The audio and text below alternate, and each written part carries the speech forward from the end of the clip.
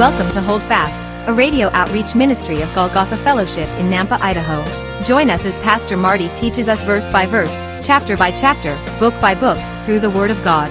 To listen to any of these messages in their entirety or to find out more about our fellowship, please visit golgothafellowship.org. Let's listen in to today's message, and may the Lord richly bless you. What have I to ask beside? Can I doubt His tender mercy, who through life has been my guide? And may peace divine His comfort, through my faith in Him to dwell. For I know She's asking whatever to be before me. But I want to point something else out, because notice the kinsman redeemer, he spoke to her at midnight. And all Scripture speaks of our Lord, doesn't it? And some will say this is just a coincidence. And for those who say that, that's fine. And I'm sure that, many do. But here's the thing. In Matthew 25, the Lord Jesus gave us a parable about 10 virgins. And this is a very timely parable, folks. Because that parable of the 10 virgins is literally telling us these 10 people who call themselves Christians, of them 5 are not really Christians, and 5 are. The parable in Matthew 25, and I'm going to read the whole thing, verses 1 through 13. Pay attention to this, because there are some profound things, and it's connected to Ruth. It's connected to this chapter we're looking at today.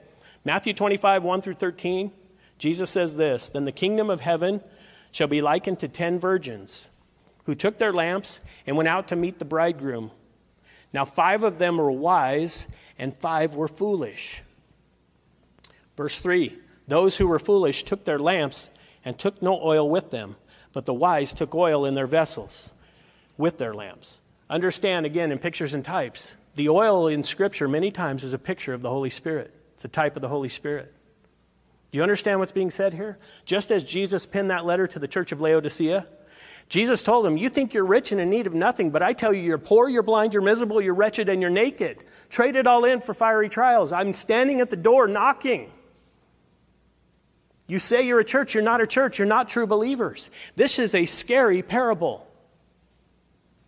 Half of these in this parable were not saved. They were not believers. And what will happen to them? And look at this, though. Verse 5, "But while the bridegroom was delayed, they all slumbered and slept." Man, I hope that's not true of us, because this is everybody. The bridegroom is, seemingly delaying his coming. But be ready, church. And that's what this parable goes on to say. And look at verse 6. "And at midnight," hey, when was it? Say it.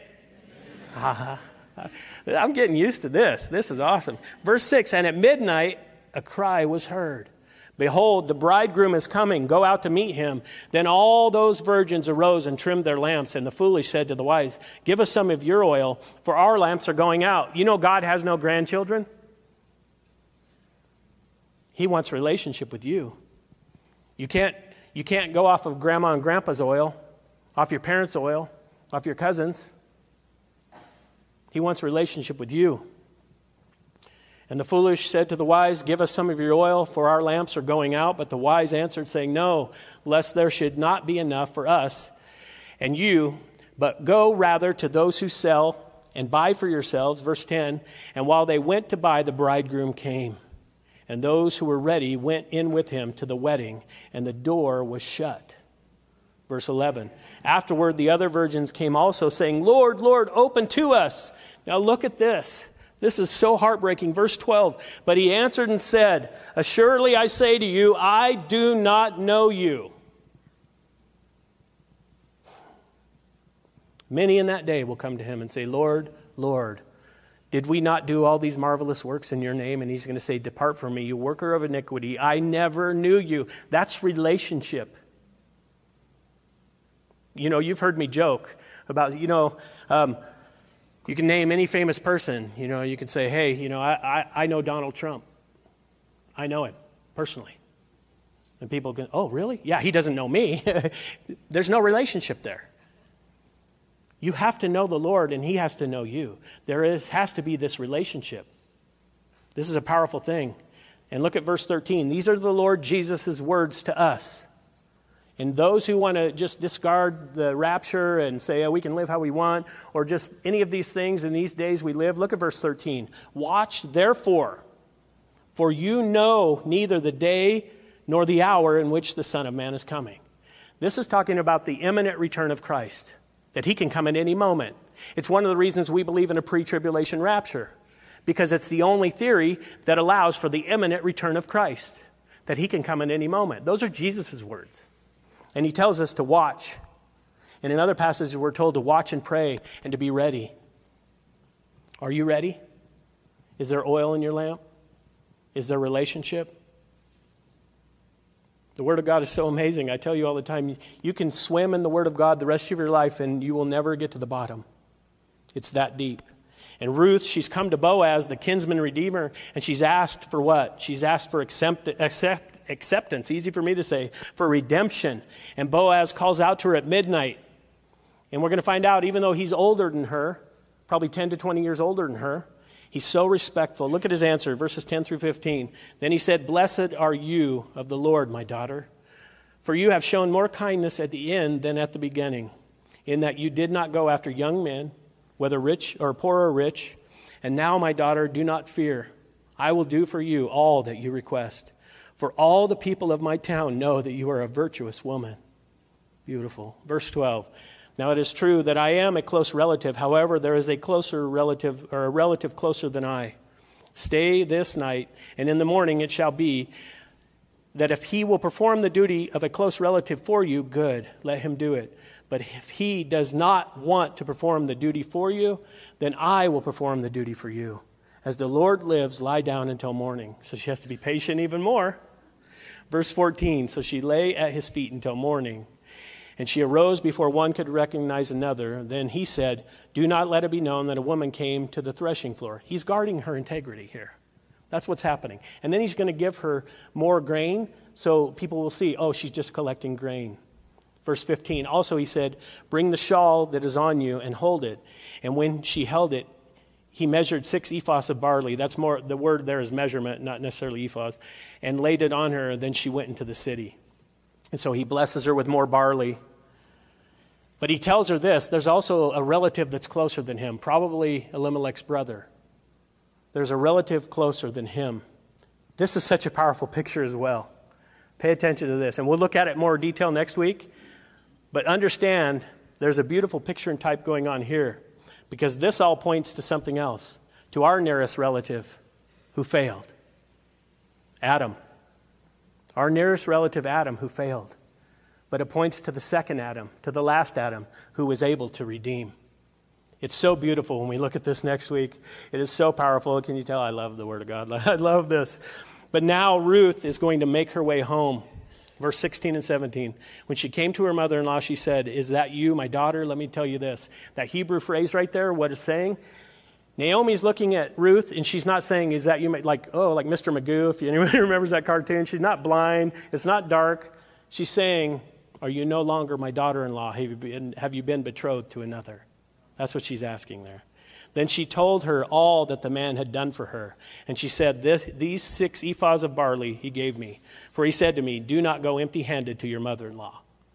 Hey, guys, if you're looking for a wife, here's a helpful little hint from your Uncle Marty. Okay, if you're looking for a wife, be good to her family. Win them over. Do what you can. You know, Boaz is pretty wise. He's sending this barley home to Naomi. Look, just win them over. Sometimes it's not possible. I get it. No jokes in here. I'm not going to. But, you know, be wise. Be like Boaz. But among the Jewish writers, they claim that these 6 ephahs of grain, or 6 measures of grain, it's a beautiful picture, and it points to the 6 pious men that would descend from Ruth. Those 6 men being David, Daniel, Hananiah, Mishael, Azariah, and the Messiah. Now, we know the Messiah's name. Hopefully you know him personally. His name is Yeshua. Yeshua HaMashiach. Jesus the Messiah. It's a beautiful thing. But then also know this.